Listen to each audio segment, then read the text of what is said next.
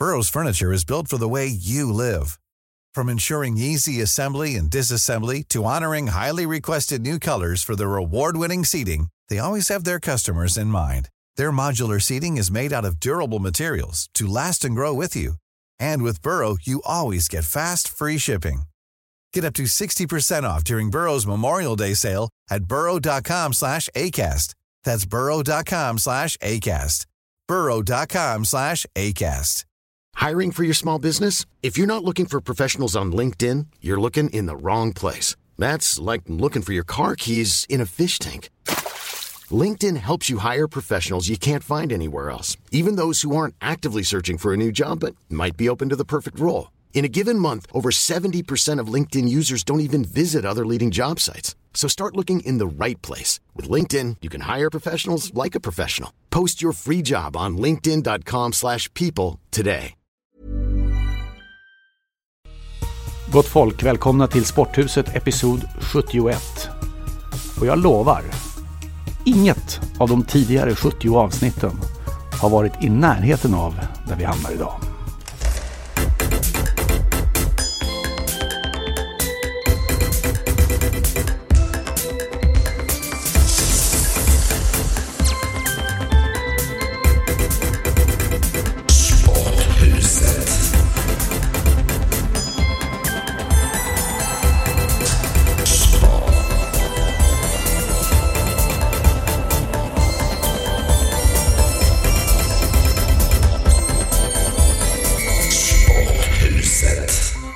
Idag är ingenting sig likt faktiskt.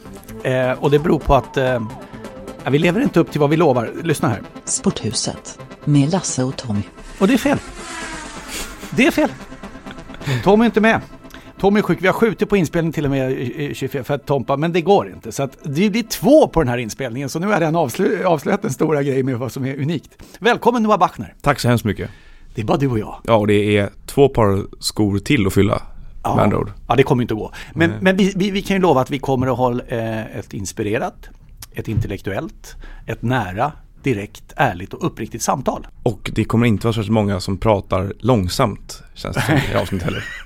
Så det kommer vara kortare tid men fler ord kanske. Någonting sånt. Krya på dig Tom i budskapet. Tack för att ni är med oss ändå.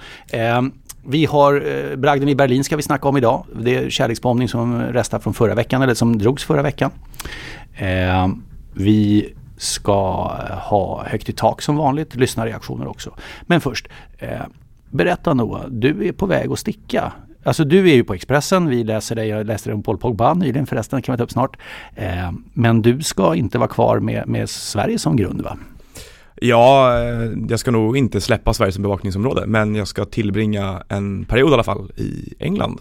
Varför det? Och bevaka Premier League istället i och med att Allsvenskan har gått och lagt sig. Gått i ide över vintern här. Och det händer ju saker ändå. Vi kommer väl kanske till AIK någon gång under det här avsnittet. Men, man kan varje vecka konstatera att det bubblar lite i AIK. Det händer alltid någonting i AIK. Men nu ska jag lägga större fokus på Premier League under en period. Ja. Och vad händer? Var ska du bo? Jag ska officiellt bo i London. Jag misstänker att jag kommer söka mig norrut, nordöst mot Newcastle så fort ingen har koll på var jag är någonstans. Men de lär väl installera någon sorts special-GPS i alla mina kläder för att se till att jag håller mig på plats. Men jag ska vara stationerad i London och såklart så kommer ju rätt mycket handla om vad som händer med Zlatan Ibrahimovic i Manchester. Så man lär väl bli rätt van vid den här tågresan mellan Manchester och London, tror jag. Hur länge ska du vara borta? Inte bestämt ännu. Men blir det inte någon... Alltså det är ju inte alldeles naturligt att flytta sin arbetsplats så här mitt i jultid. Det var väl inte så att det dök upp förra veckan riktigt heller. Jag har väl planerat under en period. Men det känns ju som att det är på sin plats kanske. Att man skiftar fokus dit. Premier League är väl... Har det någonsin varit större intresse för den ligan i Sverige så skulle jag vilja veta vilken period det var. Och jag själv var ju skolad i engelsk fotboll nästan mer eller mindre. Så att det känns perfekt att när Allsvenskan inte håller på så får man ta sig dit. Paul Pogba nämnde vi.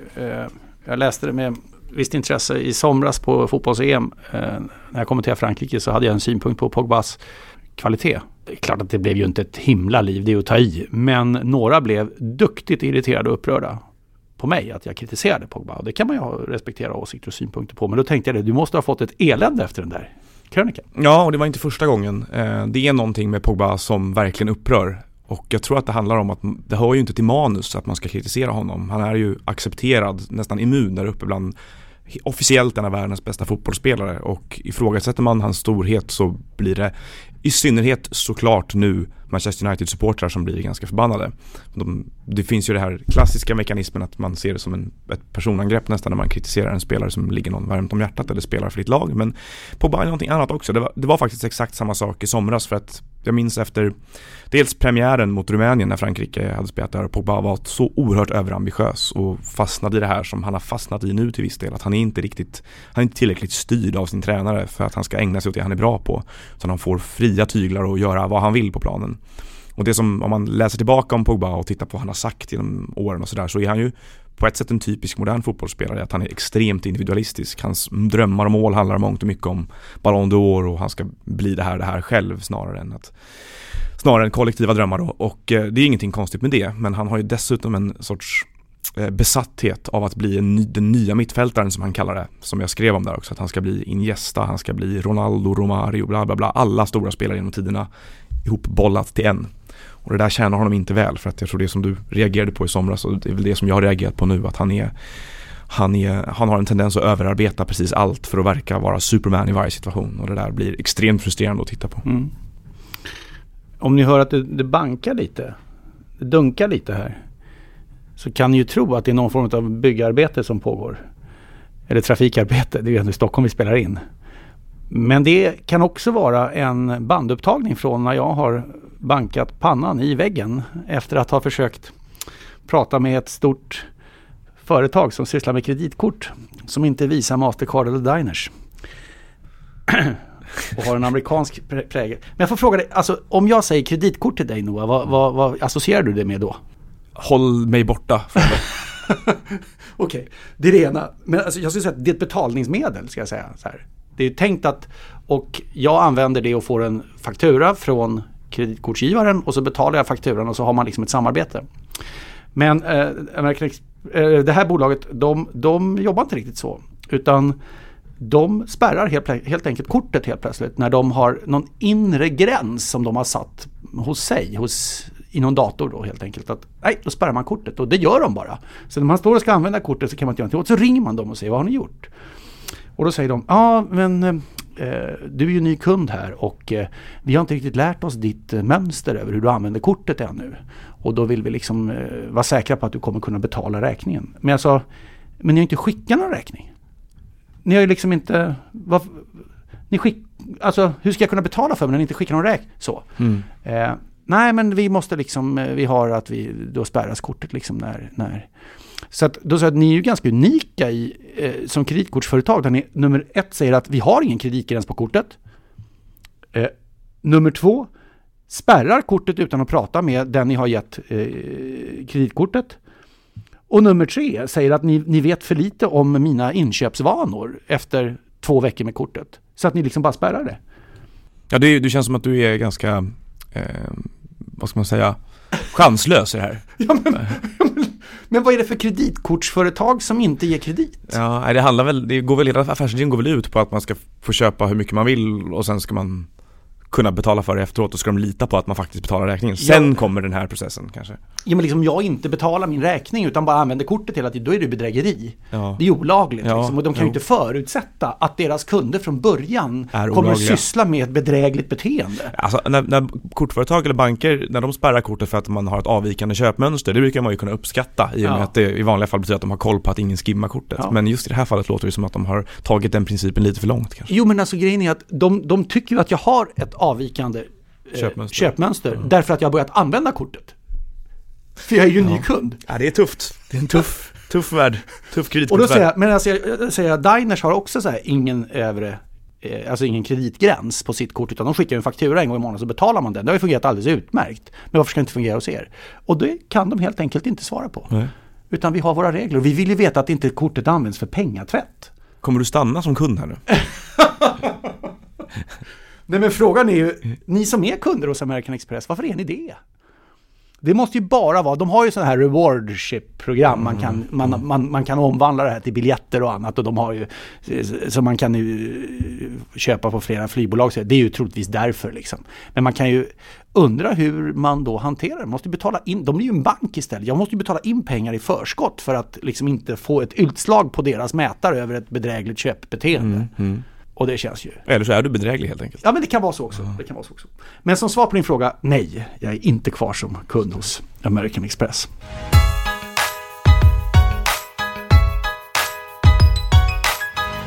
Högt i tak i Sporthuset. Ja, ibland kan det eventuellt vara varierande höjd. Ni är välkomna att höra av er. Åsikter och synpunkter på allt det vi säger och gör här inne. Snabel-a. Eller @Sporthuset heter vi på Twitter, förlåt. Tror du att American Express hör av sig nu efter det som just hände? Ja, jag vet inte riktigt. Vad ska de säga liksom? De är ju helt enkelt inte intresserade av... Du har ett avvikande köpemönster. Du har nämligen börjat använda kort. Ja, vi hörs.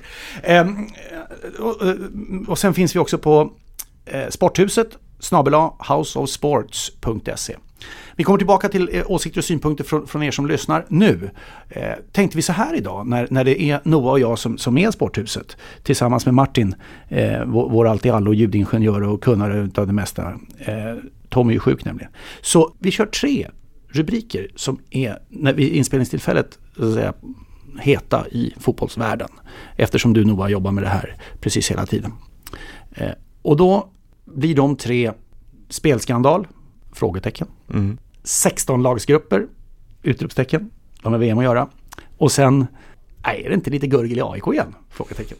Vi börjar med uppgifter från, som är gällande precis i dagarna, att Europeiska fotbollsförbundet UEFA har en lista med misstänkta spelare, och därmed också, eftersom de tillhör klubbar där det kan ha förekommit riggade matcher. Det vill säga att man försöker påverka resultatet i matchen för att några som har spelat pengar ska få in det resultatet eller den händelse de har spelat på. Och det är många svenska spelare, tyckte jag när jag såg det här. 43 eller 47 eller vad det nu var. De var åt det hållet i alla fall. Och de är knutna i allra mest till 3 klubbar, nämligen Syrianska, Landskrona och AFC. Det sistnämnda är ju nyblivna allsvenska klubben. Kommentar.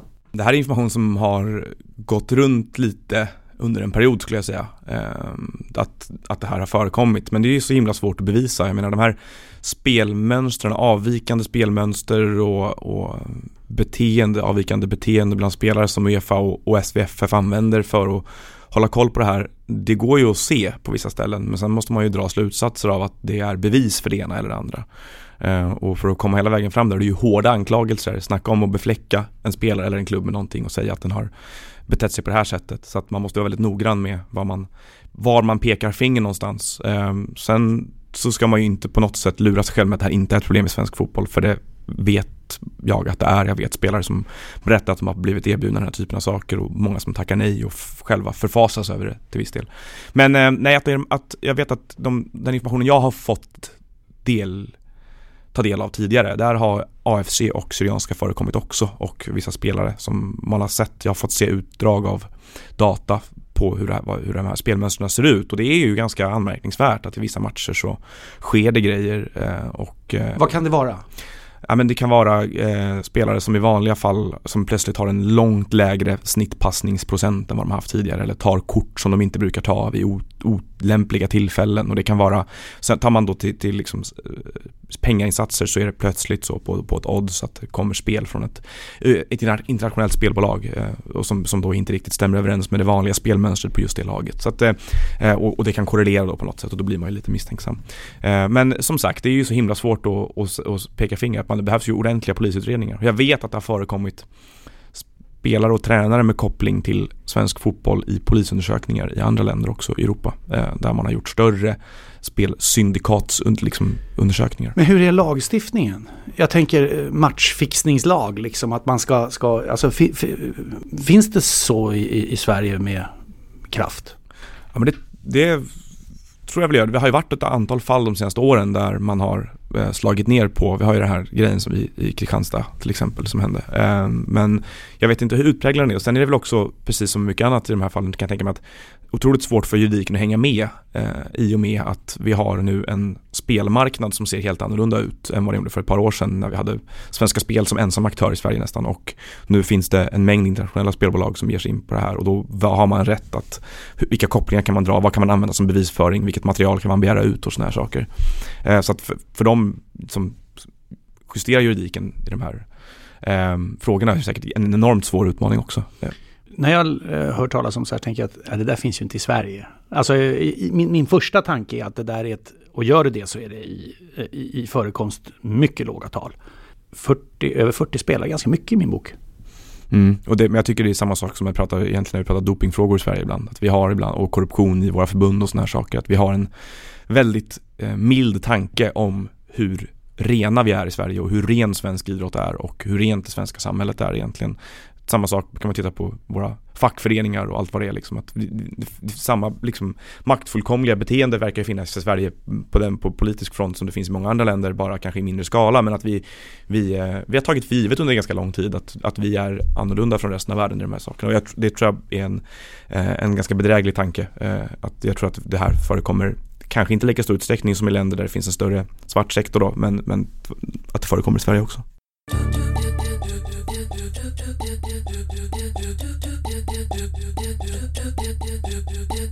Sporthuset, ja, med Noah Bachner och Lasse Granqvist idag. Vi snackar under vårt högt i tak 3 fotbollsrubriker, och här kommer den andra. Alldeles nyss var det spelfrågan. 16 trelagsgrupper. Nej tack. Gianni Infantino, den nya FIFA-basen, den nya Sepp Blatter om man vill vara så. Parentes, var det inte en not att Sepp Blatter hade sökt Infantino? Han ville väl ringa upp honom och komma med lite goda råd och tips så här till sin efterträdare. Ja, vad har han sagt i dagarna? Ja, bara här för några dagar sedan sa han det. För jag såg en intervju med Sepp Blatter där han grät ut över att han hade mått så dåligt det senaste året. Jo, men alltså, han har ju sökt, men Infantino svarar inte. Aha, har fel nummer kanske. Att Blatter gör sig själv till offret här tycker jag är spektakulärt annars också. Det är notabelt. Det är synd om honom. Och till följd av den avstängning han har fått och så vidare. Ja. Han får man väl ändå säga lämnar i disgrace, som engelsmännen säger. Ja, det är ju inget vackert arv han lämnar efter sig. Uthängd och också avstängd. Ja, och dessutom det. Men nu har den nya FIFA-basen Gianni Infantino då sagt att vi ska öka antal lag i VM. Från 32 lag som det är nu till, och håller i nu då, 48. Och det blir i sånt fall, tycker han, 16 stycken trelagsgrupper. Nu börjar alla räkna, jag känner att jag gör det själv också. Och så skulle man då få fram en vinnare i varje grupp, det är ju ganska logiskt. Och då lirar man vidare med de 16 då i 8-delar, kvart och så vidare. Ja. Och det gillar inte du? Nej, därför att jag tycker sommarens EM-slutspel var ett bra exempel på vad det här gör med fotbollen och med internationella turneringar framförallt. Det som behåller nerven i dem, det är det här koncentrerade dramat lite grann. Att det har liksom en liten elit som gör upp och varje match är otroligt betydelsefull. Och här spär man ut det. Det är som liksom, med fler lag, det blir mer och mer smaklös saft. Det blir så här, jag kommer ihåg den här hästlasagne-skandalen när man hade spett ut lasagne med hästkött för att det skulle bli mer. Liksom. Det här är hästlasagne för mig. Det är lite som att betrakta fotbollen som att det ska vara ständigt expanderande också. Man måste bli större och mer matcher. Jag ser inget behov av det. Jag tycker snarare att man ska liksom ta tillvara på kärnvärdet i det som har varit bra med internationella turneringar. Samma sak med Champions League, att man vill utöka det, eller att man vill utöka Premier League med en 39:e match i Asien. Alla de här idéerna. För mig är det en farlig väg att gå, och jag tycker att man gör bäst i att försöka hålla VM och EM så koncentrerat och dramatiskt som möjligt snarare än att göra det större. Men nu är konfederationer här som Afrika och Asien kräver ju att de ska få fler platser. De tycker ju till exempel att Europa har för många, och då kan ju vi, om vi sätter oss på den svenska fotbollsstolen, säga att det är så himla knepigt att gå till VM här. Alltså, EM är mycket lättare, för då kan man spela playoff mot Danmark och så gör Zlatan 2 snygga mål i Köpenhamn och så i Sverige vidare. Men för att tillgodose kravet på att de menar på att Afrika och Asien utvecklas i ett takt som gör att de bör få fler platser, hur gör man då? Ja, men det ska väl någonstans motsvaras av prestationer i de här träningarna, tycker jag. Precis som att koefficienter på europeiska kontinenten gör att olika länder får olika platser till de europeiska turneringarna. Det ska ju vara styrt, och jag tycker allting ska drivas av incitament att fotbollsförbundet ska utvecklas hela tiden. Det vill säga, man ska inte börja tycka att man har rätt till platser bara för att, utan ett fotbollsförbund ska hela tiden sträva efter att vara så välutvecklat som möjligt. Sverige ska hela tiden ha ambitionen att bli en bättre fotbollsnation. Vi ska behöva utbilda bättre tränare, utbilda bättre spelare, bättre förutsättningar för fotbollen att växa in i Sverige. Och går man inte till VM, då har man massa anledningar att göra det. Då måste man se över helt och revidera hur man jobbar med fotboll. Och det gäller alla andra länder också. Så att jag tror att för att fotbollen ska fortsätta utvecklas så ska man inte börja upplåta massa garantiplatser till saker och ting, utan tvinga Nya Zeeland och Australien att bli bättre på fotboll helt enkelt. Så får de fler platser. Vad tycker ni? Hör av er till oss på Twitter @Sporthuset eller på vår mejladress sporthuset@houseofsports.se. Jag kommer att tänka på, man kanske skulle ha, för att om man nu säger att det ska vara Afrika ser Europa för mycket platser. Skulle man inte göra så att man har några extra kval där mellan Europa och Afrika? Jo, det har väl varit tidigare, eller Australien och Sydamerika hade väl förut, va? Jag får med Uruguay och Australien möttes i playoff-matcher en gång i tiden. Ja. Det där tycker jag nog att ta Europas playoff-lag och sätta dem i playoff mot länder från andra kontinenter. Det är en utmärkt idé. Och med så mycket pengar som finns så skulle det vara the 10 million pound game. Ja. Det kan man se fram emot.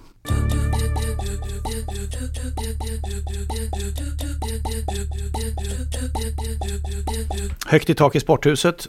Tredje och sista avslutande ämnet för den här punkten är att det gurglar i AIK igen.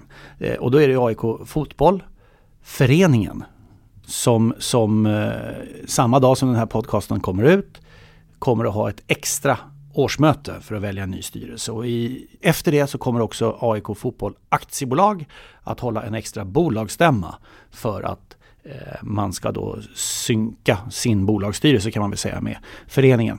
Och rent formellt så är ju föreningen majoritetsägare. Det är ju en så kallad 51%-regeln. Jag vet inte exakt hur många procent föreningen äger i AIK, men strunt samma, de äger i alla fall minst 51, för det kräver Riksidrottsförbundet. Och då undrar man, ska de tjafsa nu igen? Ja, men jag vet inte. Först tycker jag att det var, och jag tycker kanske fortfarande det, att det här klyschan, det kaos i Gnaget, kastas lite för enkelt ibland. Att det här var en ganska liksom resonlig missnöjesyttring från AIK-håll. Okej, men om klubbens medlemmar faktiskt är missnöjda med hur saker och ting sköts, då måste man kunna genomföra förändring i lugn och ro. De har en valberedning som tar fram ett nytt alternativ och allt det här kändes liksom som, men det var ett exempel på fungerande medlemsdemokrati, att man förstod hur stadgarna såg ut och så försökte man få till ett nytt möte. Det blir väldigt lätt att skrika kaos i Gnaget varje gång det är någonting, men det har ju heller inte varit så att det här har skett under någon extrem dramatik den här gången, vilket har varit andra gånger. Men det som har mer eller mindre bekräftats eller framkommit nu i dagarna nära mötet här, det är ju saker som gör hela situationen lite grumligare och lite mer, vad ska man säga, kan man kalla det mystisk nästan. Men att det här med den absolut mest, liksom, den frågan med mest nerv som finns inför det här är ju nu hur man ska gå vidare med de här infekterade avtalen med Lagardère Sport and Entertainment, det här företaget som då har kommersiella försäljningsrättigheter till AIK. Och där det visar sig att den föreslagna ordföranden Per Bystedt har suttit i möten med det här företaget, inte som företrädare för AIK utan i egenskap av minoritetsägare i aktiebolaget, och att han har gjort det och i media det själv gör ju att man undrar vad han har för syn på de avtalen och vad han har för syn på vd Mikael Alarup då, som har varit mer kritisk mot dem och kanske vill att försöka avsluta dem på något sätt. Och då vill man ju att AIKs medlemmar ska ha ganska klart för sig vad det är de väljer i egenskap av Bystedt som ordförande, som ju dessutom har en historia i klubben och sådär. Så att det finns någon del frågor att ställa på det här medlemsmötet, känns det som. Kan man dra någon, och Per Bystedt är alltså den största minoritetsägaren då? Privat i alla fall, va? Ja, Fabergé äger mer. Ja, okej. Men alltså, varför blir det så här just i AIK? Det är ju en storstadsklubb och stor klubb, absolut. Men det finns ju fler storstadsklubbar som inte har riktigt den här typen av, i alla fall lika ofta förekommande gurgel. IFK Göteborg, där var det i och för sig ett årsmöte senast när Frank Andersson valdes som ordförande som var stormigt, eller vad man ska uttrycka sig som. Men det stannade vid det. Och det är inte varje årsmöte, tycks det heller. Och då var medlemmarna upprörda över att man hade sålt Kamratgården för att få in kapital. Malmö FF, som förvisso går bra nu men ändå. Övriga lag i Stockholm, Djurgården och Hammarby och så vidare. Det blir inte riktigt lika ofta i alla fall. Nej, jag tror en av anledningarna till att det böljar mycket fram och tillbaka AIK att det finns dels ett otroligt starkt engagemang från olika delar av klubben. Men sen också att de har nu en nedärvd maktstruktur i klubben som har kommit mycket på grund av att man har haft starka personfrågor mycket, vem som ska vara var och sådär. Det har inte varit kanske en diskussion så mycket om vilka roller man behöver tillsätta, utan man går mer till personval i de här sammanhangen och det har liksom varit då grupperingar som backar olika personer och sådär. Och då kanske man får en liksom, de har väl haft en sammansättning i styrelser och annat som man då vill kanske röja om igen. Och det här att den hade vuxit fram har inneburit en del turbulens, och sen så innebär det turbulens när man ska försöka ändra på det igen och sådär. Så det är säkert mycket därför. Vi kommer ju ut med den här podcasten samma dag som det här föreningsmötet är. Kanske är det så att vi är inaktuella redan dagen därpå, för att då har det stormat till ännu mer och det kanske inte blev Bystedt utan någon annan. Blir det lugnt i AIK nu? Man vill ju hoppas det. Man vill ju hoppas att AIK växer sig starka organiskt för att utmana Malmö FF. Jag tror att det är en av de klubbarna i Sverige som kan skapa en väldigt hälsosam konkurrenssituation högst upp i Allsvenskan. Och jag tror att de behöver dra åt samma håll i ledningen och styrelsen och ha en vd som jobbar tillsammans med sin styrelse både i FF och i AB. Och för att de ska kunna göra det och utveckla sportsligt så behövs det samsyn på vissa saker. Och då måste man kunna jobba med andra frågor än ett avtal med Lagardère. Vad säger ni? Vad säger ni? Vad säger ni? Vad säger ni? Vad säger ni? Vad säger ni? Vad säger ni? På Twitter, Mårten Kevesäter till exempel, skriver så här. Han skriver faktiskt Satan, inte Satan var bra. Bella Guldeni, match efter match. Sporthuset satte verkligen den kärleksbombningen. Topp 5 i världen stämmer, säger Mårten. Och det var ju Tommy som förra veckan faktiskt inte som kärleksbombning utan bara liksom i en tyckare under högt i tak hyllade Bella Guldén. Då frågar jag så här, heter hon Isabelle Guldén eller Isabella Guldén? Därför att det står nämligen Isabelle Guldén i många sammanhang. Men Ulf från Partille, han brukar slå en signal. Han passerade julgransförsäljningen hos Sävedalens AIK var det tror jag. Och han sa det, alla vi som är härifrån den här regionen i Sverige vet ju att hon heter Isabella, sa han. Mm-hmm. Och då använde jag det stora uppslagsverket Wikipedia och kunde skicka över till honom och sa ja, det har de inte talat om för dem i alla fall, för där står Isabelle. Vad heter Bella Guldén? Ni får höra av er och meddela det. Vi har inte rätt ut den frågan ännu, men hon är ju lysande bra i alla fall. Har du kollat någon handboll? Lite grann, inte tillräckligt mycket. Det har varit lite för mycket fotboll på agendan de senaste veckorna. AIK har varit för intressant de senaste veckorna skulle jag säga. Lennart Liljedal skriver så här. Sporthuset, kan ni ta upp Simor och deras prat om känslor i SHL-slagsmål, näve i ansiktet efter blockering? Det är inte känslor, menar Lennart. Nu skulle vi ringa upp Niklas Wikegård egentligen, som jag vet står för att han tycker att man måste kunna ha lite utav den här delen också. Vad säger du? Det är väl känslor. I alla fall för den som får näven i ansiktet så kommer det en känsla. Ja, det kan vi nog hålla med om. Mats Jonsson, jag träffade Mats för övrigt på årsmötet för Sportjournalisternas klubb i Stockholm, som nu ska för övrigt gå ihop med Svenska Sportjournalistförbundet. Det är bra i och för sig. Han skriver så här, läser att Sporthuset kom på 10:e plats i årets sportpodd. Många tunga poddar efter på listan. Kommentar, 10:e plats. Det är alltså 9 sportpoddar som är bättre. Ja, jag var väldigt förbluffad över att se den där listan. Du trodde det skulle vara fler? Nej, inte på grund av det, utan snarare att någon motorpodd vann. Och man lever ju som fotbollssupporter i någon sorts fullständig förnekelse att motor är en så stor sport i Sverige. För att, motor finns. Ja, exakt. Och finns det en podd om det? Och snarare så jag reagerade. Okej. Men vi är glada för er som är med oss. Så står det här till mig så klockrent när cyklisterna får sig en vinge här i punkten Lasse Lackar. Den dyker upp ibland. Men cyklisterna är helt livsfarliga i den här staden, skriver han. Måste han ju vara stockholmare då. Och det har han rätt i, men de är säkert farliga på andra håll. Jag kom tillbaka efter en utlandsresa och jag var tvungen att passera passkontrollen på Arlanda. Och då är det så här på F-piren på Arlanda när man kommer dit att tidigare har det nämligen varit riktigt, riktigt dåligt där. För då har de haft, alltså det står ju en liten skylt. Det sitter ju 2 stycken passkontrollanter och det är alltså gränspolisen det här vi pratar om. Va? Så sitter 2 stycken och så står det en liten skylt ovanför. Antingen står det EU-medborgare på skylten, vilket innebär att man måste vara medborgare i EU och gå med sitt pass. Och vi är ju där med automatik svenskar. Vi har ingen egen för bara svenskar utan EU. Ja. Eller så står det samtliga pass. Mm. Alltså all passports då. Mm. Och grejen är att jag tycker det är så roligt när de har 6 stycken sådana här luckor öppna och så står det EU-medborgare på 2 utav dem. Men det står också samtliga pass på dem. Vilket innebär att man har väldigt mycket valmöjligheter här, känns det som. Man kan inte gå fel helt enkelt. Och varför ska vi köa när vi alltså om du kommer till, tänk efter nu, att ofta när du kommer till ett annat land och ska in i ett annat land, då har det landets medborgare företräde. Ja. gå här borta, välkomna in. Och man står där i de här banden som är dragna och man står som en slalom, som en orm slingrande så här. Och bara märker hur de bara flyter igenom. Va? Så det här innebär man att våra flygplatser är svenskfientliga? Ja, jag vill nog säga det i alla fall. Jag tycker du har en definitiv poäng där. Den svenskfientliga flygplatsen. Men, nu kommer det. När jag kom hem nu senast här, då dels hade min mobiltelefon fallit ner i armstödet. Så jag fick inte fram, alltså jag är ju rätt clumsy, så här stora. Nej, så jag tänkte att, och det fanns personer som jobbade på flyget som var mindre, så de måste ju få in gick ju inte. Så att de fick ta upp en tekniker där och skruva isär hela den här armstödet för att jag skulle få loss telefonen. Men det fick jag. Och det innebar att alla hade passerat passet. Så när jag kom, då hade jag alltså enormt många att välja på. Så jag stegade fram där och var munter över detta.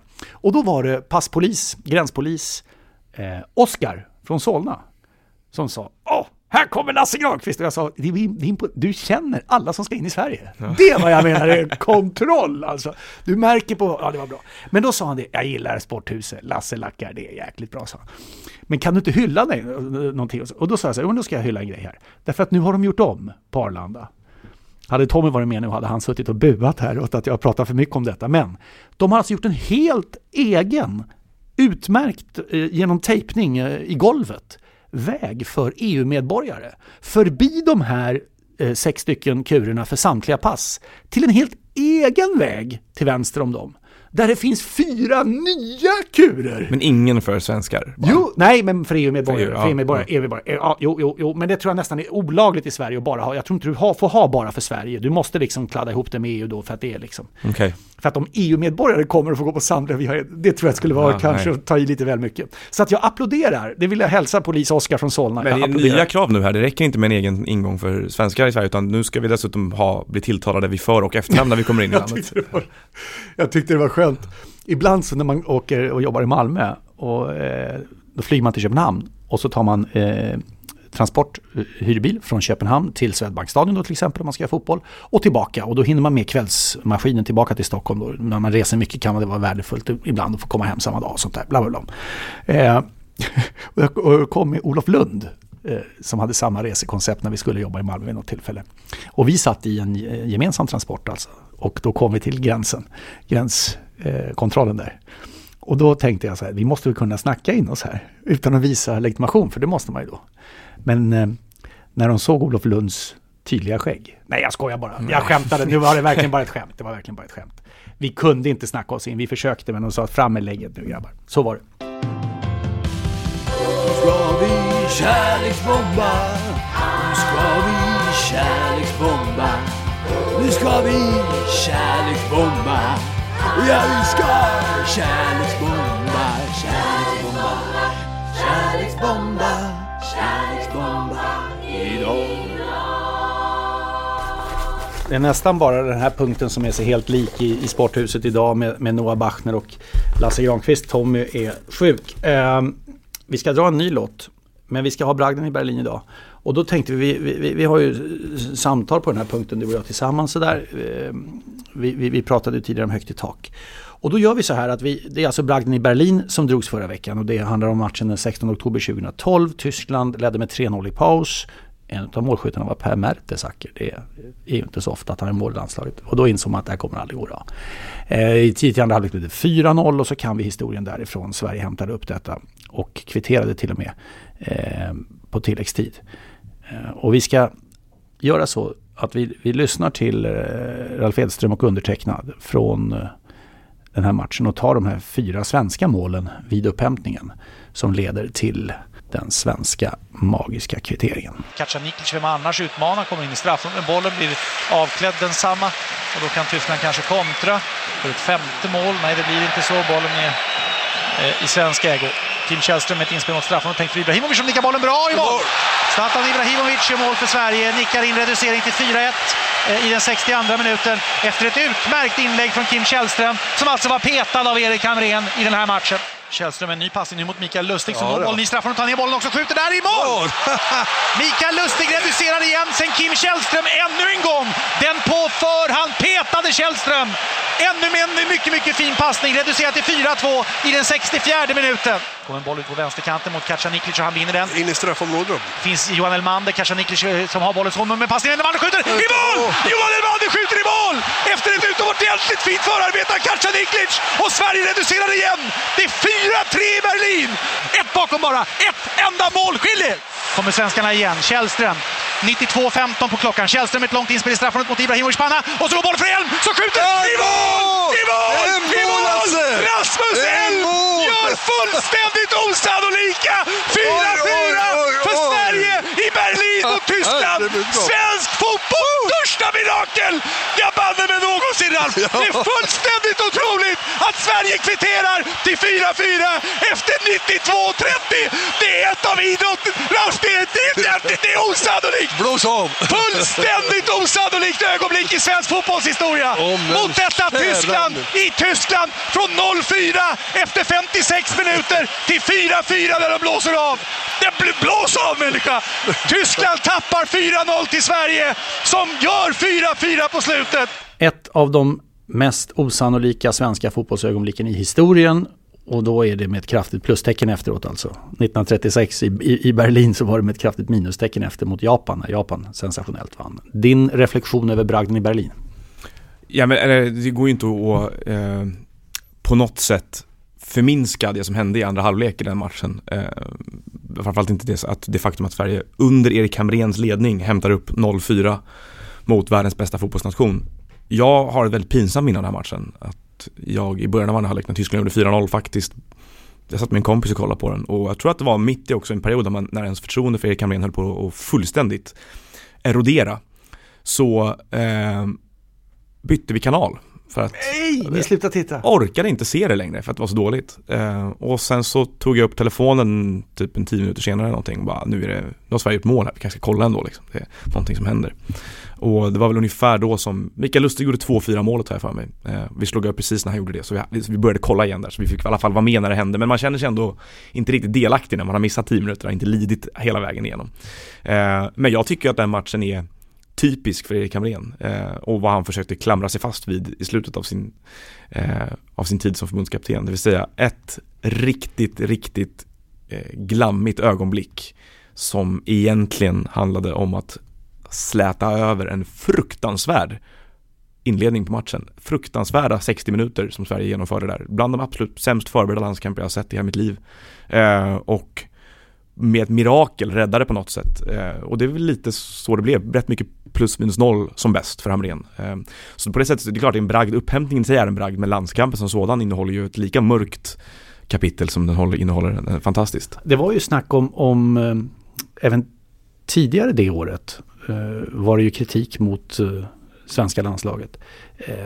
Och då blev de utslagna i EM, men då gjorde ju Sverige en bra avslutningsmatch i EM mot Frankrike. Som var helt värdelös. I en betydelselös, och Frankrike kan ju verkligen vara värdelöst. Alltså de kan ju vara enormt dåliga när de inte är på humör. När de spelar med den där lite klyschiga arrogansen nästan. Ja, men nästan så.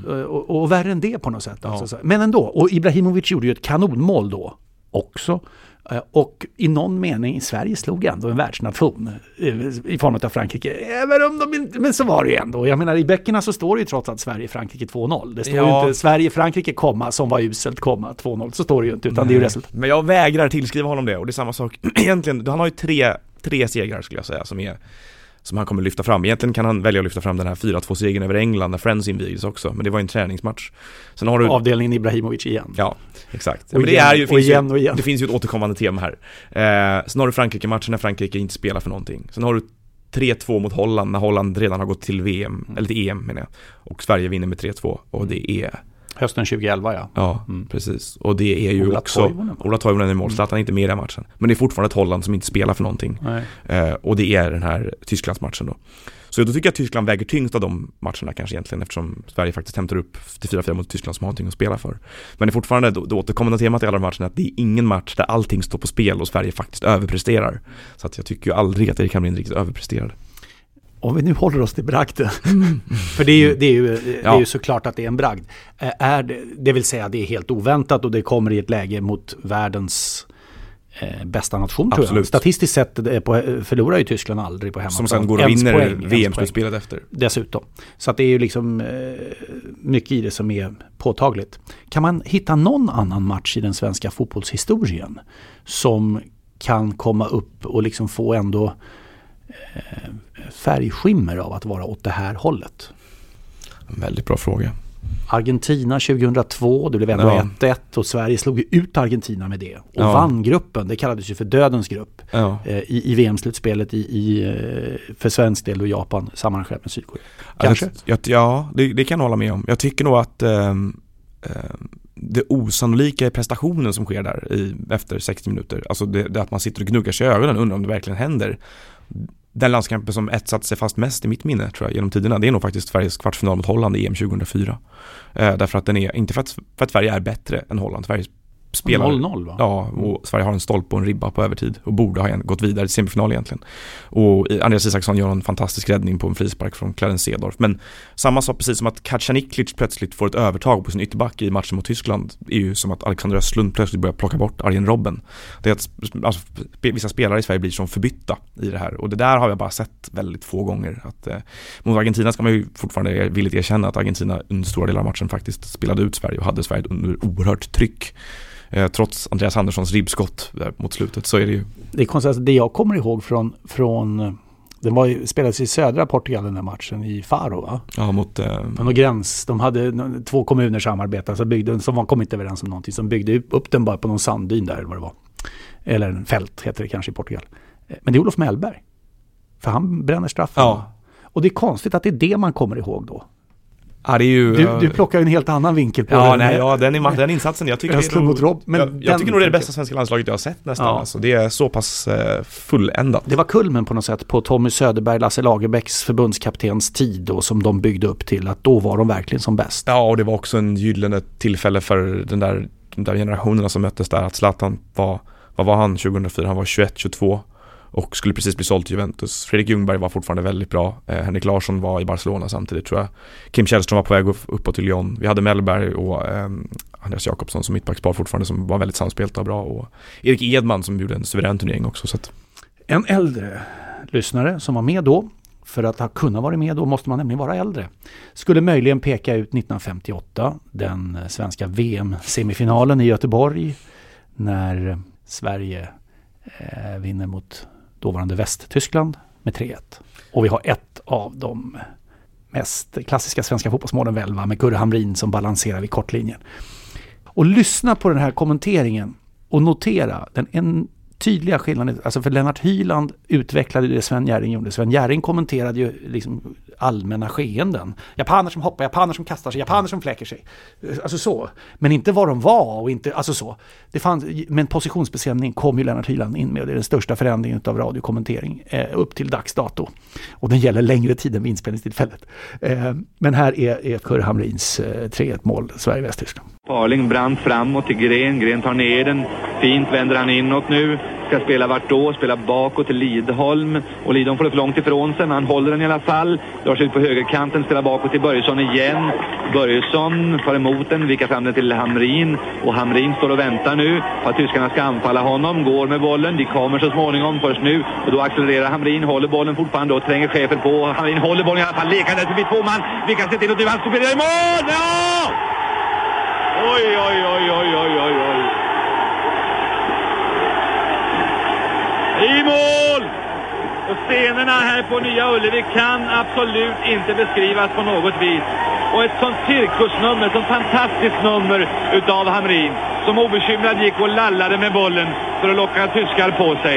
Och så när de kom så finns han förbi först den ena och sen den andra på ett sånt lysande sätt att man bara sitter och gapar. Och så vickar han in bollen sen ur nästan ingen vinkel alls. Det var bragder. Men visst är det den största bragden. Berlin. Ja, men det får det väl vara. Berlin. Det får det väl vara. 4-4 målet en gång till. Berlin, bragden. 4-4 en gång till. Ja, visst. 92-30 på... Ja, jag kör den. Kommer svenskarna igen. Källström. 92-15 på klockan. Källström ett långt inspel i straffområdet mot Ibrahimovic panna. Och så går bollen för Elm. Så skjuter i mål! I mål! I mål! Rasmus Elm gör fullständigt osannolika 4-4 för Sverige i Berlin och Tyskland. Svensk fotboll största mirakel! Jag bara banne med någonsin, Ralf! Det är fullständigt otroligt att Sverige kvitterar till 4-4 efter 92-30. Det är ett av idrotten, Ralf, det är osannolikt! Blås av! Fullständigt osannolikt ögonblick i svensk fotbollshistoria.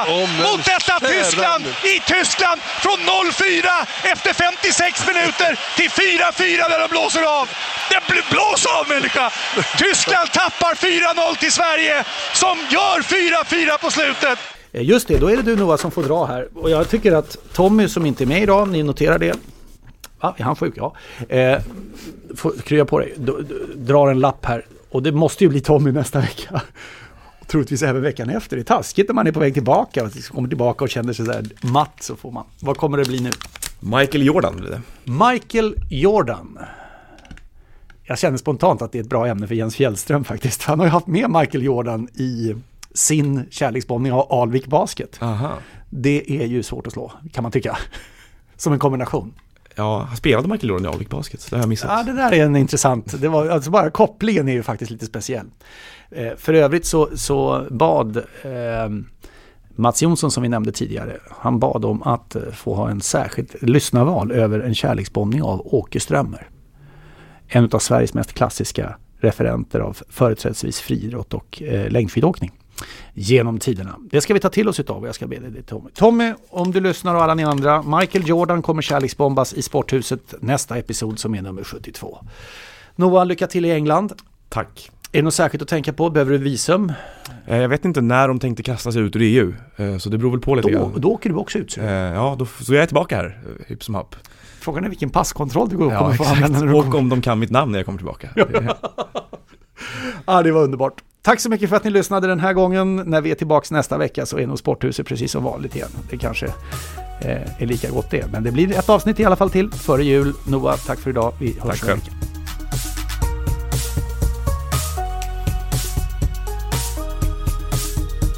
Sporthuset produceras av House of Sports för C More. Jinglar gjorda av sånggruppen Sonora, Patrik Åman och Jonas Jonasson. Hörs nästa vecka, Jippi.